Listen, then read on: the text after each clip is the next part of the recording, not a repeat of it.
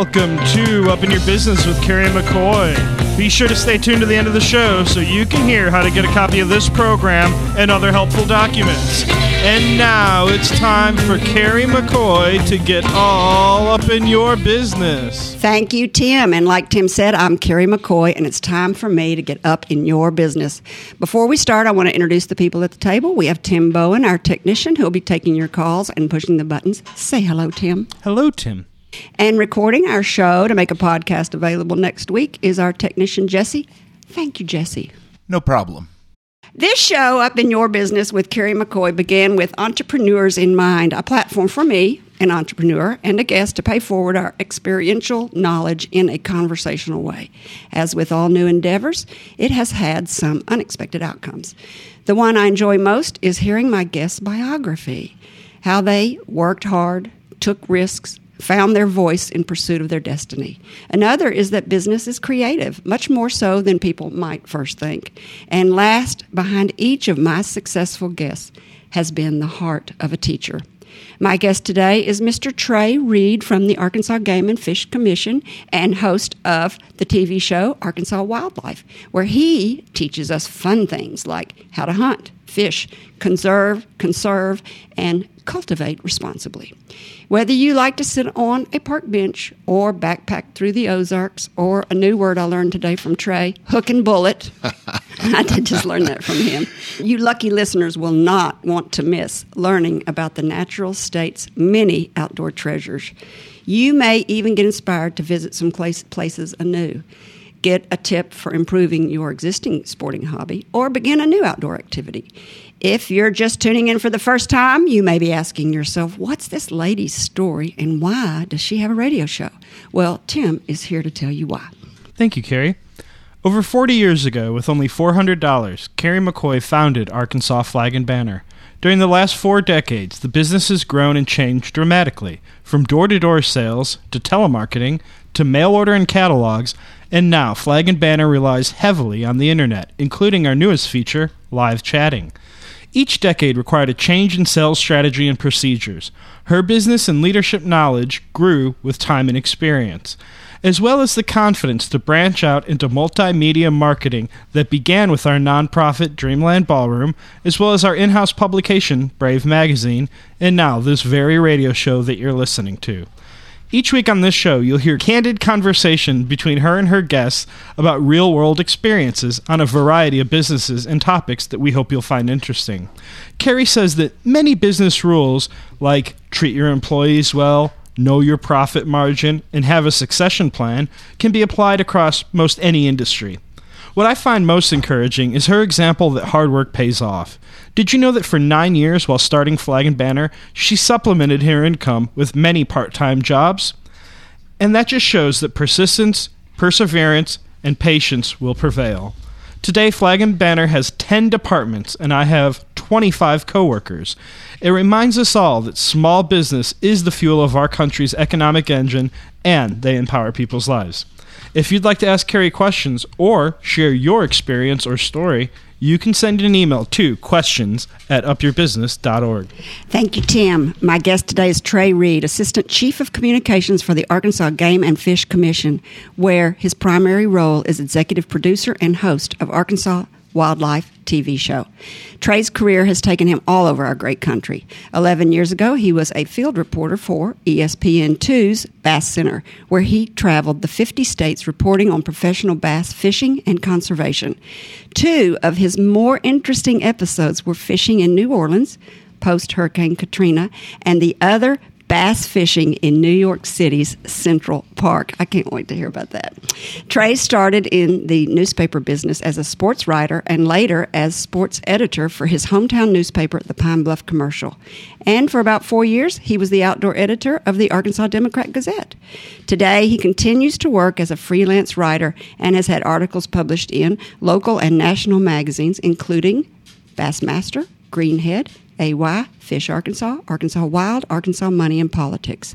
Outside of his professional life, Trey hides his identity by donning a Mexican lucha libre mask as part of his 5-time World Cheese Dip Championship team's costume, the Conquistadors. What a character. It is a pleasure to welcome to the table a man's man, the Assistant Chief of Communications for the Arkansas Game and Fish Commission, Trey Reed. Hey, what's up? Wake up over there. I was, we've got to do social media all the time now. So I was noting that, I think you said I do like 250 radio and TV appearances a year in my role as Assistant Chief of Communications for Game and Fish. But this is my very first time on KABF 88.3, and I'm very excited about it because I am an avid listener of this radio station. So you said it's on your dial all the time. it is my number one preset. Which show do you listen to?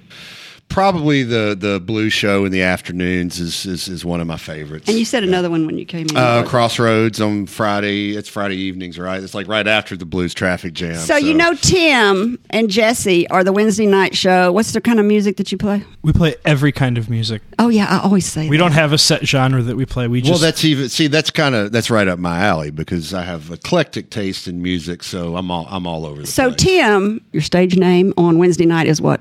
We go by the Lager Brothers. I'm Lou Lager. He's Bert Lager. Our show's called Phonomania. Phonomania. All right, let's get down to what you do. I'm dying. It's really nice to meet you. You've just had a great career, but I've got to find out about this bass fishing in the New York City Central Park. Yeah, Tell us the story. Bass fishing in Central Park. I worked in 2005 and 2006 on a show called Bass Center on ESPN2. Bass Center was, at the time, and still remains, the only show ESPN ever licensed under a derivative of the SportsCenter name. So that's a little. What does that mean? Derivative of the SportsCenter name. They don't have like NASCAR Center or Football Center or Hoops Center. So this is called Bass Center. It's like it essentially our show was SportsCenter for fishing, professional bass fishing, and conservation issues associated with fishing. Okay. And I say all that to lead in the conservation side of things is really what took me to New York. You ever heard of the snakehead fish? Probably, because we had to eradicate them in Arkansas or attempt to eradicate them about 8 or 9 years ago. Is that the gar? Snakehead is an Asian fish that was brought here potentially as a food fish in the 1990s primarily. And then the federal government said, no, we don't need this foreign fish. We may have, you've heard of the silver carp that escaped mainly sewer ponds and wastewater treatment facilities in Arkansas in the 70s. And now we've got this foreign invader that's threatening the Great Lakes. And what's the name of it again? The Asian carp, the silver carp. But this fish I'm talking about is the snakehead, and very popular food fish in Asia. And somehow, either people released them or whatever, they showed up in a little small pond in Maryland. This was in, I think, 2002 was the first time they were known to exist in the wild outside of a farming operation.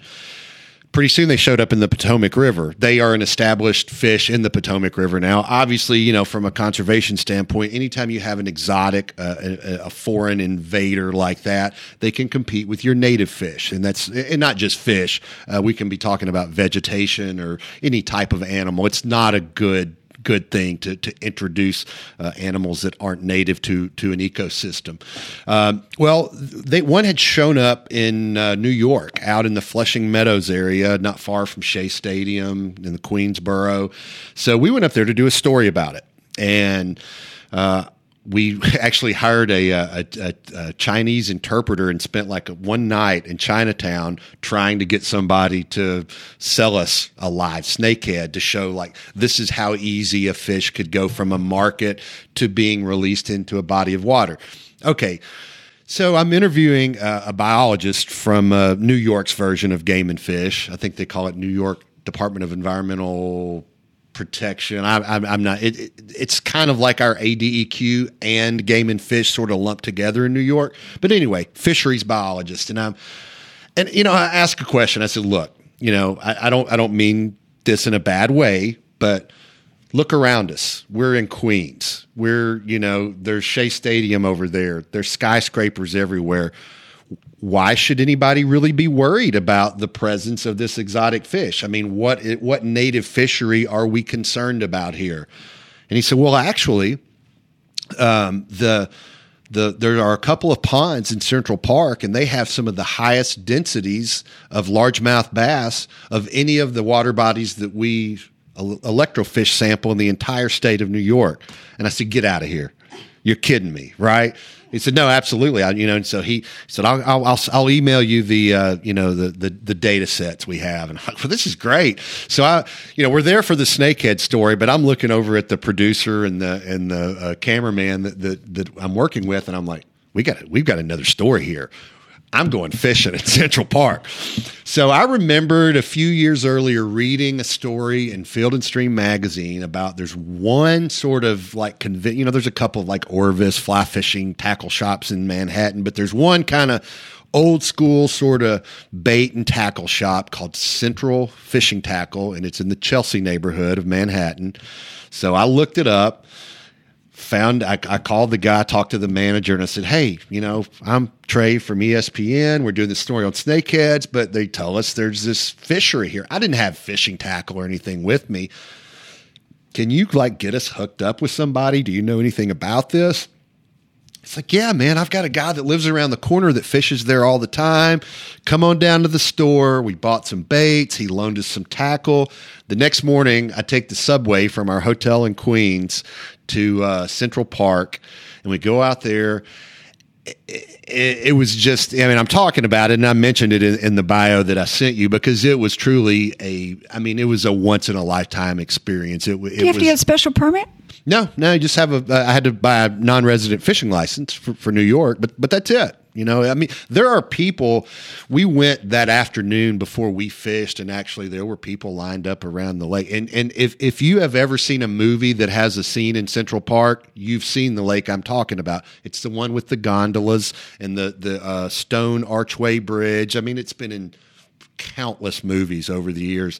So we go out there, and the people are taking the gondola rides and everything, but there's a handful of people around fishing, and we did some interviews with them. There was actually a writer I think he still works for Forbes, if I'm not mistaken, named Monty Burke. He's originally from Birmingham, Alabama, and he had just at the time written a book called Sowbelly about the several people that were really obsessive about trying to catch the next world record bass. So we called Monty and got him down there, and he did a little interview with us, and he said, yeah, I've actually come down here and fished a little bit before. But it was amazing in that at 6:00 in the morning, New York may be the city that never sleeps, but it was still in the park. It was kind of quiet, and you weren't hearing sirens. And if you look down at the water and you're thinking about the fish and trying to feel that bait or watch for a strike or depending on the type of lure you're moving, you really kind of forget where you are for a minute. And then you look up, and there's the Dakota where John Lennon lived. And then, there's the building that the Ghostbusters skyscraper was based off of.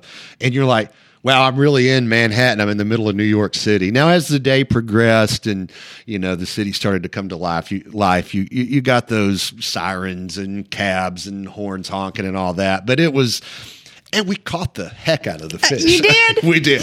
Were they big? Not a lot of big ones. 2.5 pounds were probably the biggest fish. But I probably caught 15 or 20 fish that, 2 or 3 hours that morning. Why are there not a bunch of people standing around fishing? I think part of it is, you're so close to the saltwater there. There's a lot of fishing in the East River and the Hudson and obviously, the saltwater in the Atlantic, and off of Long Island. So probably more of a saltwater fishing culture in the city itself. And a lot of people retreat from the city and go upstate. And there are really some nice fisheries in the Finger Lakes in upstate New York, St. Lawrence River, the Lake Oneida near Syracuse. These are some of those larger lakes. The Bassmaster Tournament Series they still go there to this day. And so did you fish off a boat or off the side of the bank? Off the bank. Well, they didn't let you take a boat? No, I don't think they'll let you fish from those gondolas that you can rent. Okay, before we get into all the Arkansas game and fish stuff, you were born and raised in Pine Bluff, Arkansas. That's right. Yeah. Did you always want to do what you're doing? No, not really. When I was young, I wanted to. I kind of flipped back and forth between wanting to be in the performing arts some way, like an actor. Well, you kind of are. Or I wanted to be a football coach. I know those are very disparate sort of career paths to take, but those were two of the things that I thought a lot about when I was younger. I think you kind of found it. And for everybody that doesn't know, you are big. How tall are you? About 6'1". Yeah, you seem bigger than that. You seem taller to me than that. But my boots, it's your boots. It's my 2-inch heels. So there's the theater part in him. So yeah, I think you found the balance. I really enjoy what I'm doing, and but you're a writer too. I am, yes, absolutely, and that's honestly always. I found writing in high school, and really sort of. I guess I, blossomed as a writer in college. I had a professor at UALR named Huey Crisp, who I took multiple classes from, and it just really, I knew that once I got into those classes and I got some positive feedback, it's like, I want to be a writer. And I still, despite being on TV all the time, I would call myself a writer first and foremost, and the TV, the public relations stuff is sort of second, in my mind at least. I think that's really interesting that I don't think people really realize about you. This is a great place to take a break. When we come back, we'll continue our conversation with Trey Reed from the Arkansas Game and Fish Commission. We'll get him to choose what his favorite outdoor recreation is and where his favorite places are. We'll also talk about conservation, cultivation, water shortages, quail hunting, which my father used to do a lot of, and the business of Arkansas Game and Fish. You're listening to Up in Your Business with Carrie McCoy. If you miss any part of this show, a podcast will be made available next week at flagandbanner.com's website. If you prefer to listen on iTunes, YouTube, or SoundCloud, you'll find those links there as well. Lots of listening options. We'll be right back. Well, now take down your fishing pole and meet me at the fishing hole. We may not get a bite all day, but don't you rush away. What a great place to rest your bones, and mighty fine for skipping stones. You'll feel fresh as a lemonade, setting in the shade. Whether it's hot, whether it's cool.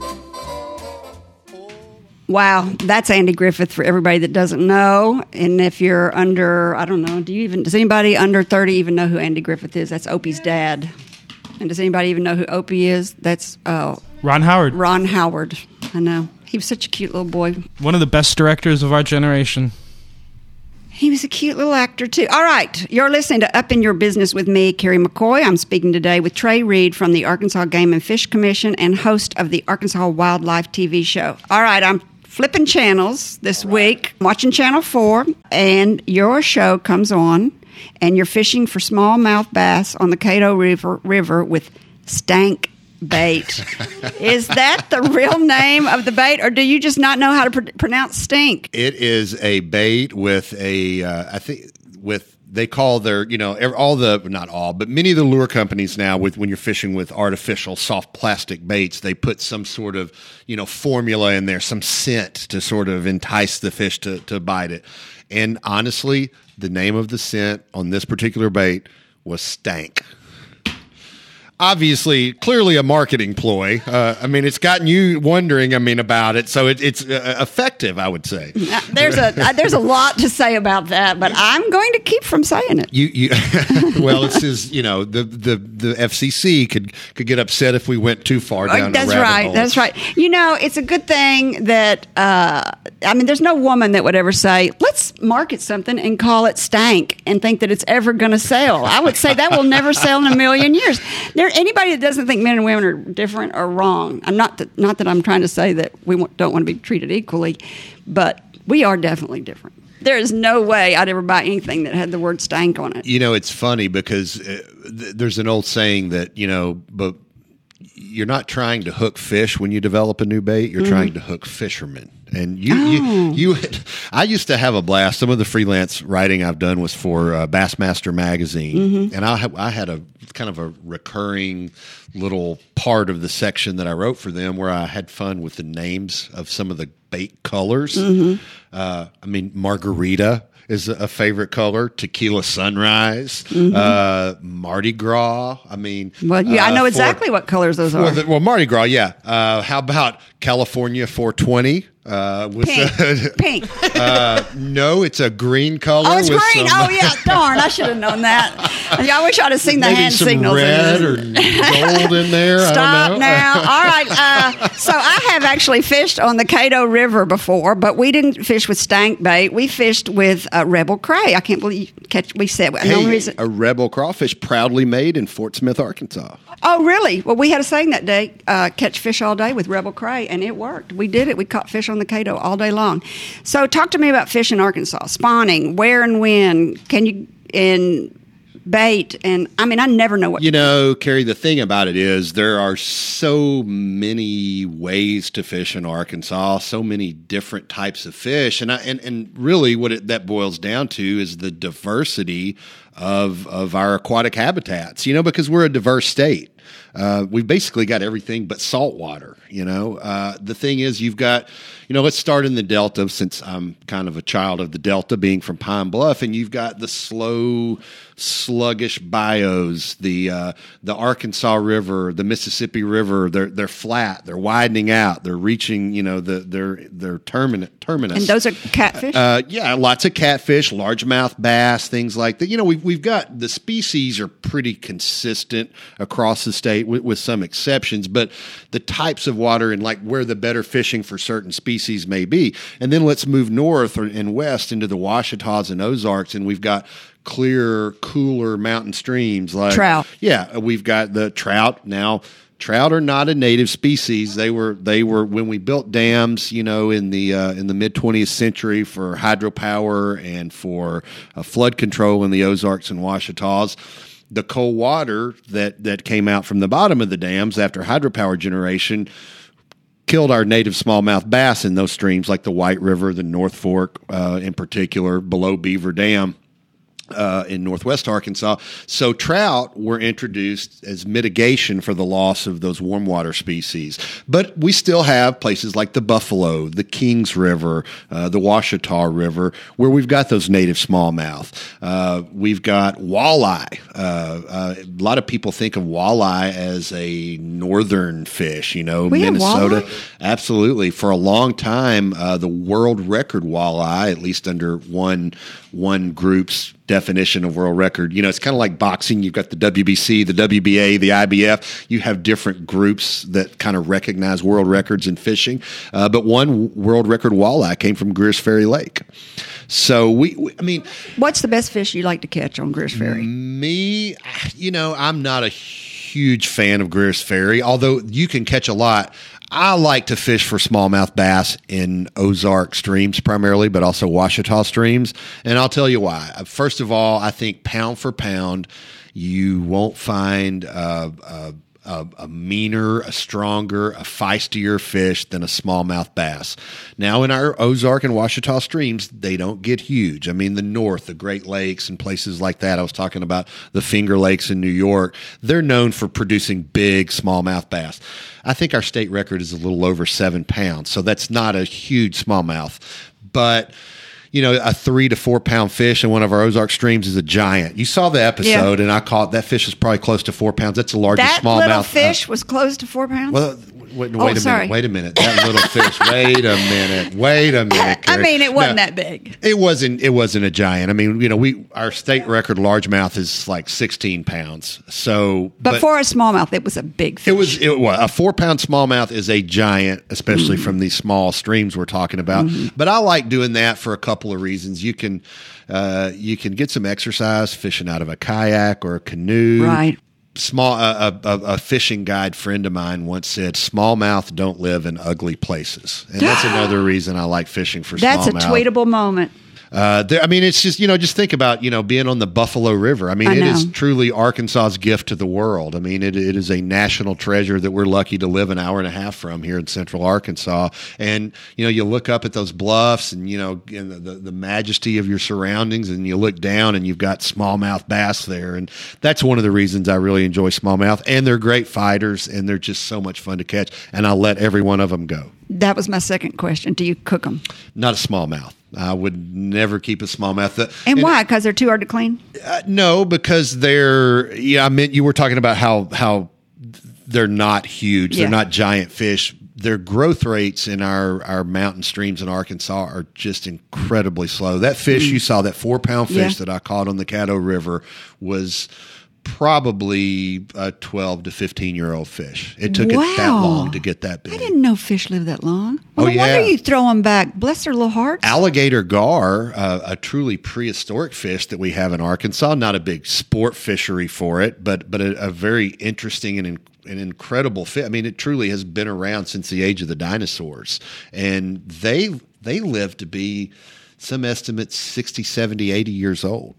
And you catch those in the Arkansas River, right? You can catch those in the Arkansas, the White, the Mississippi drainages. Those big rivers. Ouachita River down and around Felsenthal National Wildlife Refuge. But they've seen better days. They've been vilified for years, and they eat sport fish. They're no good. Anglers accidentally catch one on a trot line or a yo-yo and they throw it up on the bank. It's a bad fish. A lot of that is probably overblown. I mean, they're part of the ecosystem. They're here for a reason. And we're really trying to work with anglers now at Game and Fish and do a lot of research on our side of things to bring the alligator gar back to prominence in Arkansas. So there's a fish that spawns certain time of the year, because my husband always goes up, and it's on the Little Red River. No, okay, it's down towards Hot Springs. Okay, and it's got a big stripe you have to cut out of it. The hybrid striped bass. The hybrid striped bass. Yes, or striped bass. So both of those fish neither one of those fish is native to Arkansas. The striper is actually a saltwater fish. And back I believe it was in the late 40s or 50s, when they were building Santee Cooper Reservoir, a lake in South Carolina. They dammed up the lake. Well, the Santee and Cooper rivers go to the Atlantic Ocean. Well, they trapped striped bass because striped bass run up into freshwater estuaries to spawn and then go back out to sea. Well, they trapped the fish in there, and after several years, people are still catching them. We're like, well, striped bass or stripers can live in fresh water. So in a lot of these large upland reservoirs like Ouachita and Norfolk and North Arkansas and other places across the South and across the country, we have stocked stripers as just another fishing opportunity. And so, but they still make their fall spawning runs. They sure do. And then the hybrid striped bass is a cross between our native white bass and then these introduced stripers. So the hybrid striped bass is essentially a creature of the laboratory. We grow those at our fish culture facilities that we have at Game and Fish. And it's a GMO fish. But they make these fall spawning runs, and they are really a lot of fun. It's like saltwater fishing here in landlocked Arkansas.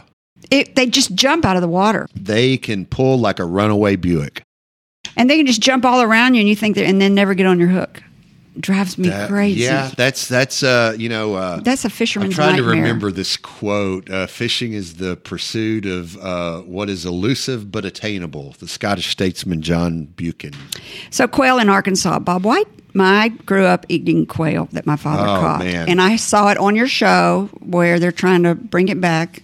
Big focus of the Game and Fish Commission right now. And you're right. I mean, people, and I'm 47, and I'm kind of right at that cutoff point. Like, I remember my dad talking about quail hunting and having bird dogs. We never did it together because quail populations by the 70s and early 80s, when I was coming of age and going hunting with him, were really starting to disappear. So if you're, let's say 50, sort of the cutoff point. If you're older than 50, you have fond memories of quail hunting in Arkansas. If you're younger, probably not so much, because the decline of the bobwhite quail in Arkansas has largely been a function of loss of habitat. And that's really, anytime we're talking fish or wildlife, it's all about habitat, or habitat is the biggest piece of the pie when we're talking about populations. But it's especially true for the bobwhite.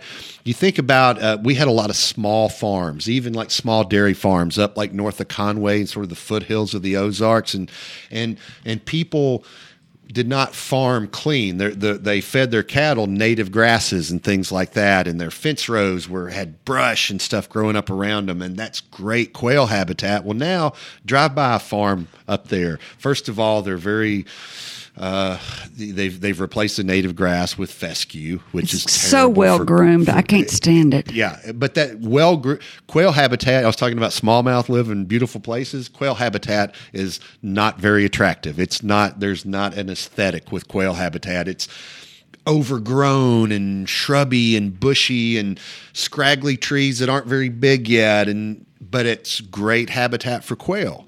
And so we're trying to, we can't, tell people what to do on their land, but what we're doing is for people who want to bring back quail, we can say, here's some things you can do, let the brush grow on your fence line a little bit, introduce fire to the landscape. Fire suppression was the rule of the 20th century, where we Smokey the Bear did too good a job. Only you can prevent forest fires. And yes, catastrophic wildfires are terrible. We've seen it in California, over the past few months. But some fire on the landscape is a good thing. It's always been there. Lightning strikes have caused fires. Native Americans used fire extensively to help manage habitat. They knew what was going on. What you do when you introduce fire to the landscape, you kind of set it back. You get rid of some of the things you don't want, and it clears that leaf litter off the ground. And so those native grasses and forbs in the seed bed, I can breathe again, and they spring to life. And those are the kind of things that are great for quail. And ash is a great fertilizer. Absolutely. So there's a lot of things we're doing.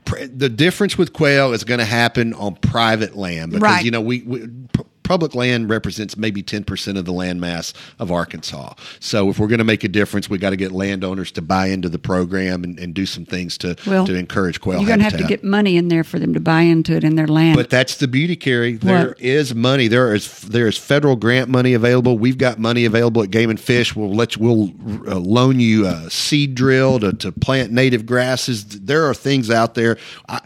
I'm not here to pitch Game and Fish. I know we're talking about, well, I mean, I know that's what I do every day. Yeah. But so there is some grant money. Go to agfc.com, our website. We have a quail page there, and there's a lot of check out our private lands program. We have 10 biologists around the state, wildlife biologists that are essentially consultants that will come out. You could pay big bucks for. It's absolutely free. They'll come out and tell you, here, if you want more white-tailed deer, here's what you should do. You want quail, here's what you can do. You want to see birds, you want to, watch wildlife, here's what you should do. Tim, let's take a quick break, and then we'll come right back, and we're going to talk about deer hunting, duck hunting, water shortages, and the business of Arkansas Game and Fish. And everybody get their pen and paper ready, because when we come right back after 2 minutes, we're going to give you the number so that you can call in. You're listening to Up in Your Business with Carrie McCoy. If you miss any part of the show, a podcast will be made available next week at flagandbanner.com's website. If you prefer to listen on iTunes, YouTube, or SoundCloud, you'll find those links as well. Lots of listening options. We'll be right back.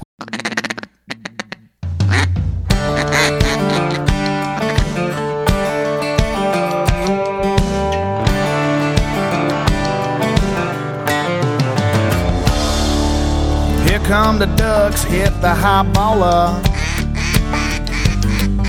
Shut up the dog, stare at the water. I'll say when, hold on, y'all wait. You're listening to Up in Your Business with me, Carrie McCoy. I'm speaking today with Trey Reed from the Arkansas Game and Fish Commission and host of the Arkansas Wildlife TV show. All right, we got a lot to talk about and 20 minutes to do it. Deer hunting. That's my husband's favorite thing to do. He went out in 25-degree weather and sat in a stand with my youngest son and got up at 4 o'clock in the morning to do it. That just seems to me like somebody without good sense.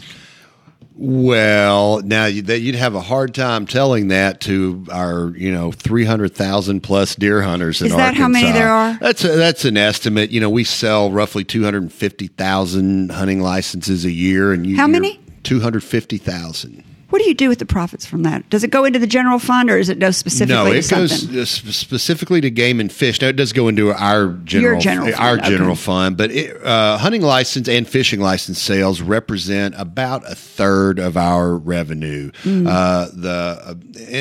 This is not precise, but roughly a third is from hunting and fishing license sales. That's a lot. 1/3 is from federal money through the Dingle Johnson and Pittman Robertson funds, which are the Sport, Fish, and Wildlife Restoration Acts.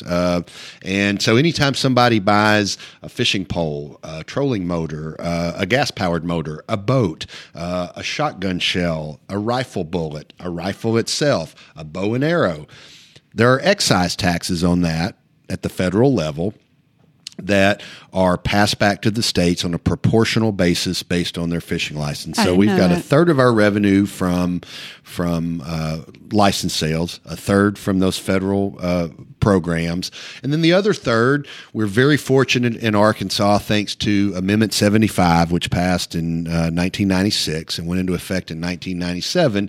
That's the 1/8 cent conservation sales tax. State parks, everybody, every time you buy something in Arkansas, 1/8 of a cent tax is collected for conservation. Now, Game and Fish gets 45% of that. State Parks gets 45%. Natural Heritage gets 9%. And Keep Arkansas Beautiful gets 1% of that. So we get a little less than half of that sales. So that amounts to another, $20-25 million a year Arkansas and Missouri are the only two states in the country that have a dedicated conservation sales tax. And I have to say that being a native Arkansan and now working for Game and Fish, it's a source of pride. I'm glad that the people of our state saw that it was important enough to pass a tax. When do people want to pass a tax? But that conservation and preserving our natural resources and our wild places was important enough to them that they said, you can tax me for that. Wow, love that. So deer hunting, chronic waste and disease. I think I listened to something online where you talked about deregulation in 2016, baiting and feeding. What would happen if deers weren't hunted? Yeah. Where do you find out the current rules for deer hunting? There's a lot you can talk about. Chronic wasting disease is the big headline of deer hunting in Arkansas for the past year. We found out in February of last year, just about 11 months ago, that an elk that was taken by a hunter, we have a very limited permit-only elk hunt around the Buffalo River, tested positive for chronic wasting disease. What is that? We could really spend a lot of time. I'll try to make it brief and simple. Okay. But chronic wasting disease was first detected in a captive mule deer in 1967 in Fort Collins, Colorado, a pen that was Colorado State University and a federal research group were studying mule deer.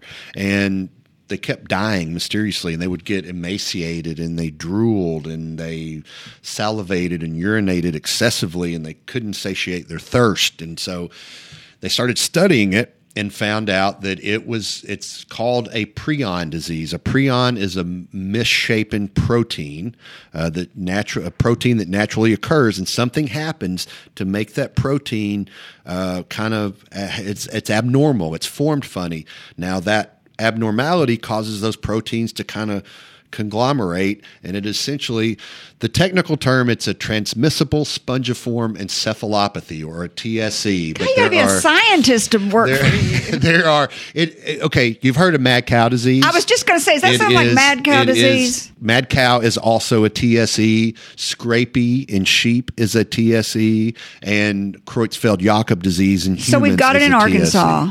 We've got it in Arkansas. But is it in the whitetail, or is it just in that elk? It's in the whitetail as well. We went and sampled whitetail deer in that area and elk as well, and found that it was pretty prevalent, 23% prevalence. So how do you know what if you kill a deer? Because we eat the deer meat that Brady kills. So are we going to go crazy? We have tested deer in all 75 counties, and I mean thousands and thousands and thousands of deer, and we have only so far found it. We just added We found it in 3 additional counties this hunting season. Those Okay. new counties are Washington, Sebastian, and Benton counties. The original 7 counties where we found it last year when we first, detected that the disease was present.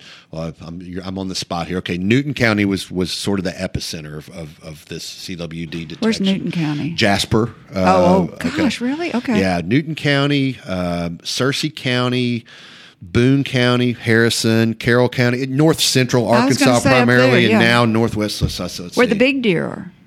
Isn't that where the big deer are? Probably the biggest deer in Arkansas are over in East Arkansas, the Stuttgart. Delta, yeah, Arkansas County, Deshae County, up and down the Mississippi River.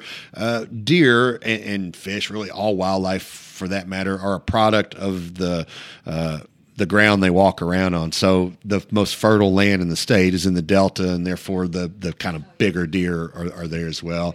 But, without me, I could probably name the counties if I kept going, but you can go But to that sounds like AGFC. 10. Okay, go ahead. There are 13 counties total where we And you can go detected where it. to find this? AGFC.com/CWD. And that's not, we've got maps there, but also loads of information about what does this mean to you if you want to eat your deer. What does it mean? If an animal tests positive, the Centers for Disease Control and Prevention says you should not eat that animal. Now, What if I do accidentally and don't know it? there have been no known cases of people eating He's fidgeting in his CWD seat. I just want positive. everybody to know. No. Hey, I've talked about this a lot. There are no known cases of humans eating a CWD positive deer and contracting the disease. We don't know that. To our knowledge, and I say I'm talking about the scientific community, not just game and fish, CWD cannot infect humans. It is a disease of cervids, white-tailed deer, mule deer, elk, moose, caribou, reindeer. Can you tell if a deer's infected with it? You can in the latter stages of the But disease, not in the early but not part. in the early stages. Here's what we've been doing. Are they going to make a kit so we can test them all? No, but here we have participating taxidermists around the state. Okay. We man check stations during the opening weekend of gun deer season in that area where we know the disease is present. We'll test the animals for you that weekend. You can take them to taxidermists. There's a few veterinarians around But the state. you take it and get it ground up, and they throw your meat in with everybody else's meat when they're starting. They go like, tonight we're going to do deer meat. They shouldn't do that. But they should, do. Well, here's another thing, and this is really, I'm just speaking as a deer hunter myself, but Game and Fish does not regulate the processors. The processing industry in Arkansas really is not regulated by anybody. I'm going to get my own grinder. I have one, but Carrie, I would be very surprised that if in the next legislative session you do not see that issue taken up by the General Assembly and try to introduce some sort of regulatory authority over these processors. Now, let's face it, a lot of them are mom and pop operations, and there's people just trying to make an extra buck. And I mean, I'm not advocating for onerous government overreach or anything like that. But, at the same time, food safety is a pretty important thing to worry about. And, and that's the thing, Game and Fish is not a public health organization. So we defer to the Arkansas Department of Health and the Centers for Disease Control. And, they say if you hunt in an area where the disease is, you should probably have it tested. And if it tests positive, don't eat it. Now, the thing is, sometimes the animals are obviously sick. We just say, don't shoot that animal. But we have said Actually, that for shoot years. it and get rid of it. Wouldn't you want to? Well, is that not good either? yeah. Because then other animals it's eat going to it. die anyway of the disease. CWD is an always 100% fatal disease. So what's your favorite thing outside activity to do? We're going to do the seasons in the winter. Duck hunting. Of course. I love to duck hunt. Hey, we live in the duck capital of the world. That was the thing my What about the father water? introduced me to first, and therefore it's been one. It's very active. You can talk. You don't have to be still and quiet on the deer stand, and so I like that. It's a very social type of hunting and lots of action. What about the water shortages they're talking about? Yeah, that's something we really need to pay attention to. Believe in the global alluvial warming? and absolutely. No, I don't think it's something you believe in. I think Right. you look at the science and it's happening. So is it going to affect Stuttgart and our Delta area? I think it already is. I mean, we've known since the 1920s that we were using water.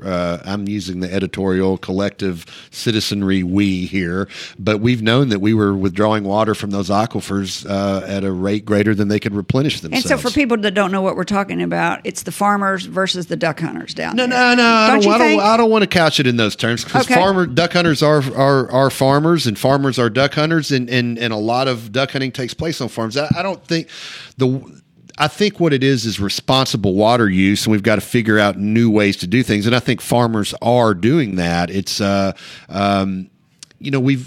there's several irrigation projects on the board right now, the Biomeda Irrigation District, the Grand Prairie Irrigation Project, that are going to try to divert surface water from the Arkansas River, the White River, and there may be another set of issues that we're not thinking about there. I'm not advocating for or against, but using surface water is one way to prevent using that groundwater from those aquifers. So for people that don't know what the pros and cons are, well, so really what you've got going on, Arkansas is the largest rice producer in the country. We produce 50% of the nation's rice. And the farmers want to flood their fields. You have to. That's how you grow rice. You grow it in water, and rice is one of the most water-intensive agricultural crops in the country. So we have to have that water. I mean, obviously, that's a huge part of our economy as well. But when they drain down the water in the river, then the duck hunting goes. Well, it's not so much that. It's not really an issue. It's not really a duck hunting farming thing. The issue, I think, is long-term sustainability. I mean, we're talking a lot of communities depend on this water for municipal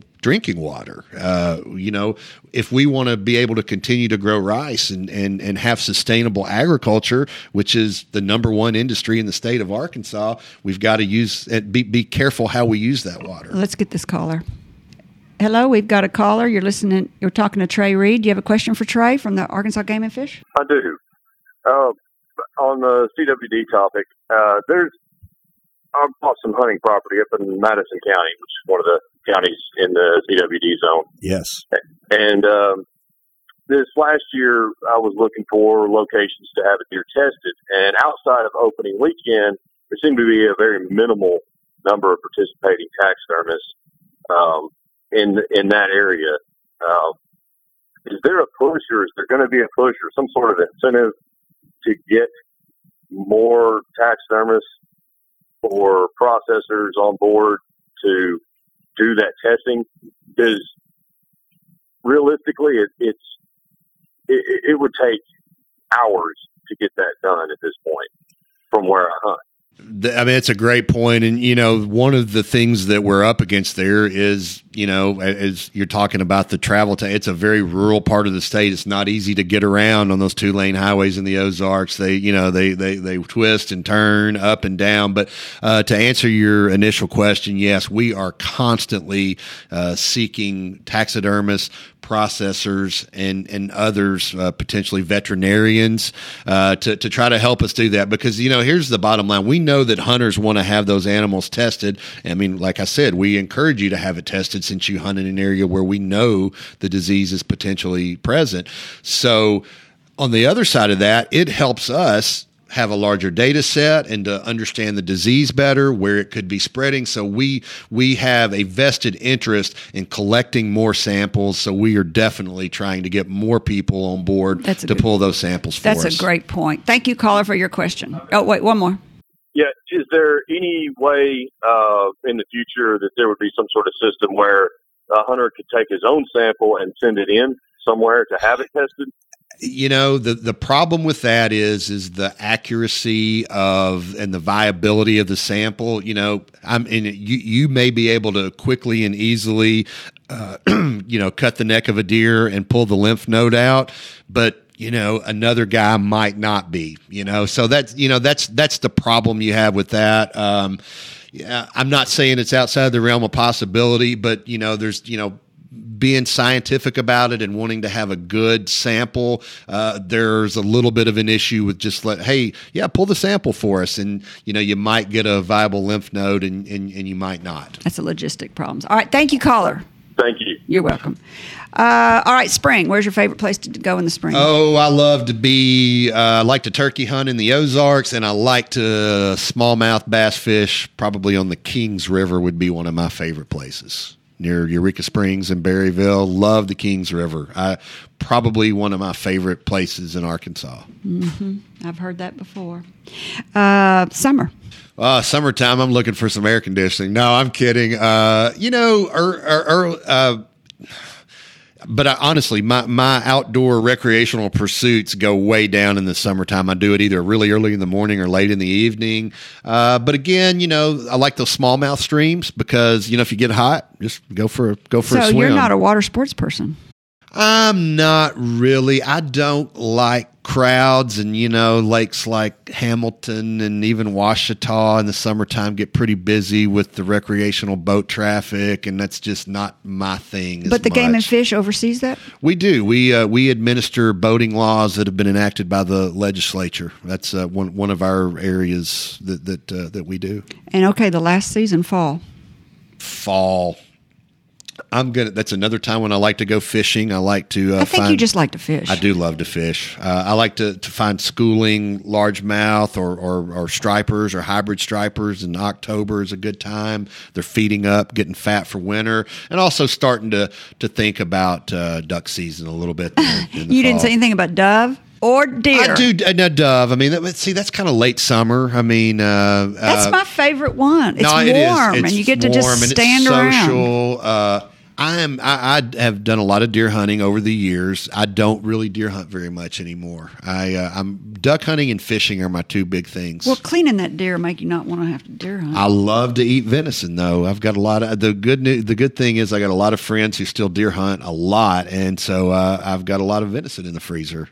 Because we didn't even get to I'm a huge foodie. I love to eat. You cook. I cook a lot. Part of your show is cooking. Yeah, we've been trying to incorporate a lot more of that, but yes, I love to cook. I got a sous vide I saw device. you talking about that. Tell everybody what that is. It's basically a water circulator and heater. It's a French cooking technique that's been really big in restaurants for the last 20 plus years, but you can get a home version now for anywhere from $100 to $200, and you basically you heat the water to sous vide is French for under vacuum.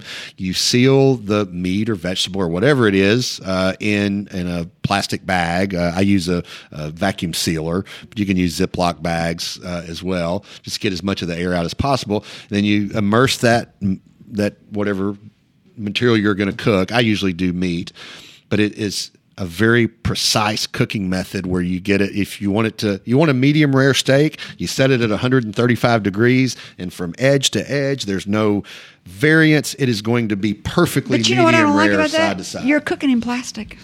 I don't like that. But it's BPA free plastic. Oh, there you go.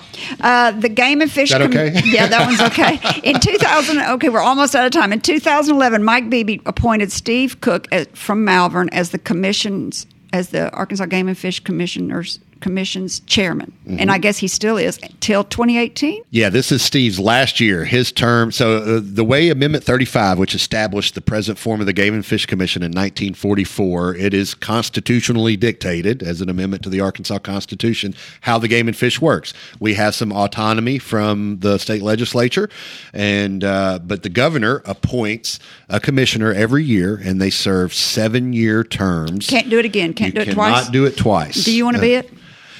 Well, I couldn't be as an employee. Now, if I left, I could be, maybe one day down the road, if we ever, get rich selling this Conquistadors cheese dip, and then maybe I can retire from Game and Fish and be a commissioner and make the rules. It's a tough job, though. What's the advice or idea job. that you want to convey to our listeners about the natural state?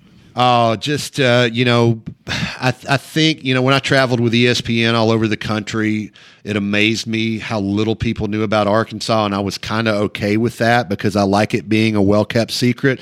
But don't take for granted what we have here. We are very fortunate. I mentioned the conservation sales tax. We're one of only 2 states that funds conservation work in the state, but everybody pays for it.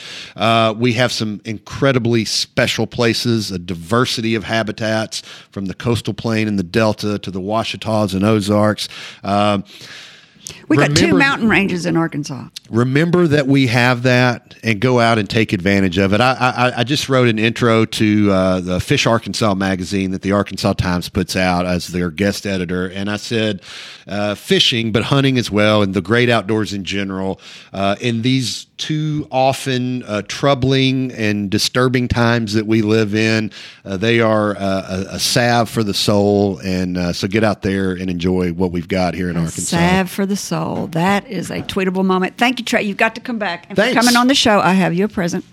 It's a suede decorative flag with a duck in the that is too a camo cool. duck flag. A camo duck flag. Carrie, you've done your research. You know me well. Thank you so much. You're welcome. I just want to say to all of our listeners, thank you for spending time with me and with Trey. If you think this program's been for you, it has been. You're right. But it's also been for me. Thank you for letting me fulfill my destiny. My hope today is that you've heard or learned something that's been inspiring, enlightening, and that it, whatever it is, will help you up your business, your independence, or your life. I'm Carrie McCoy, and I'll see you next time on Up in Your Business. Until then, be brave and keep it up.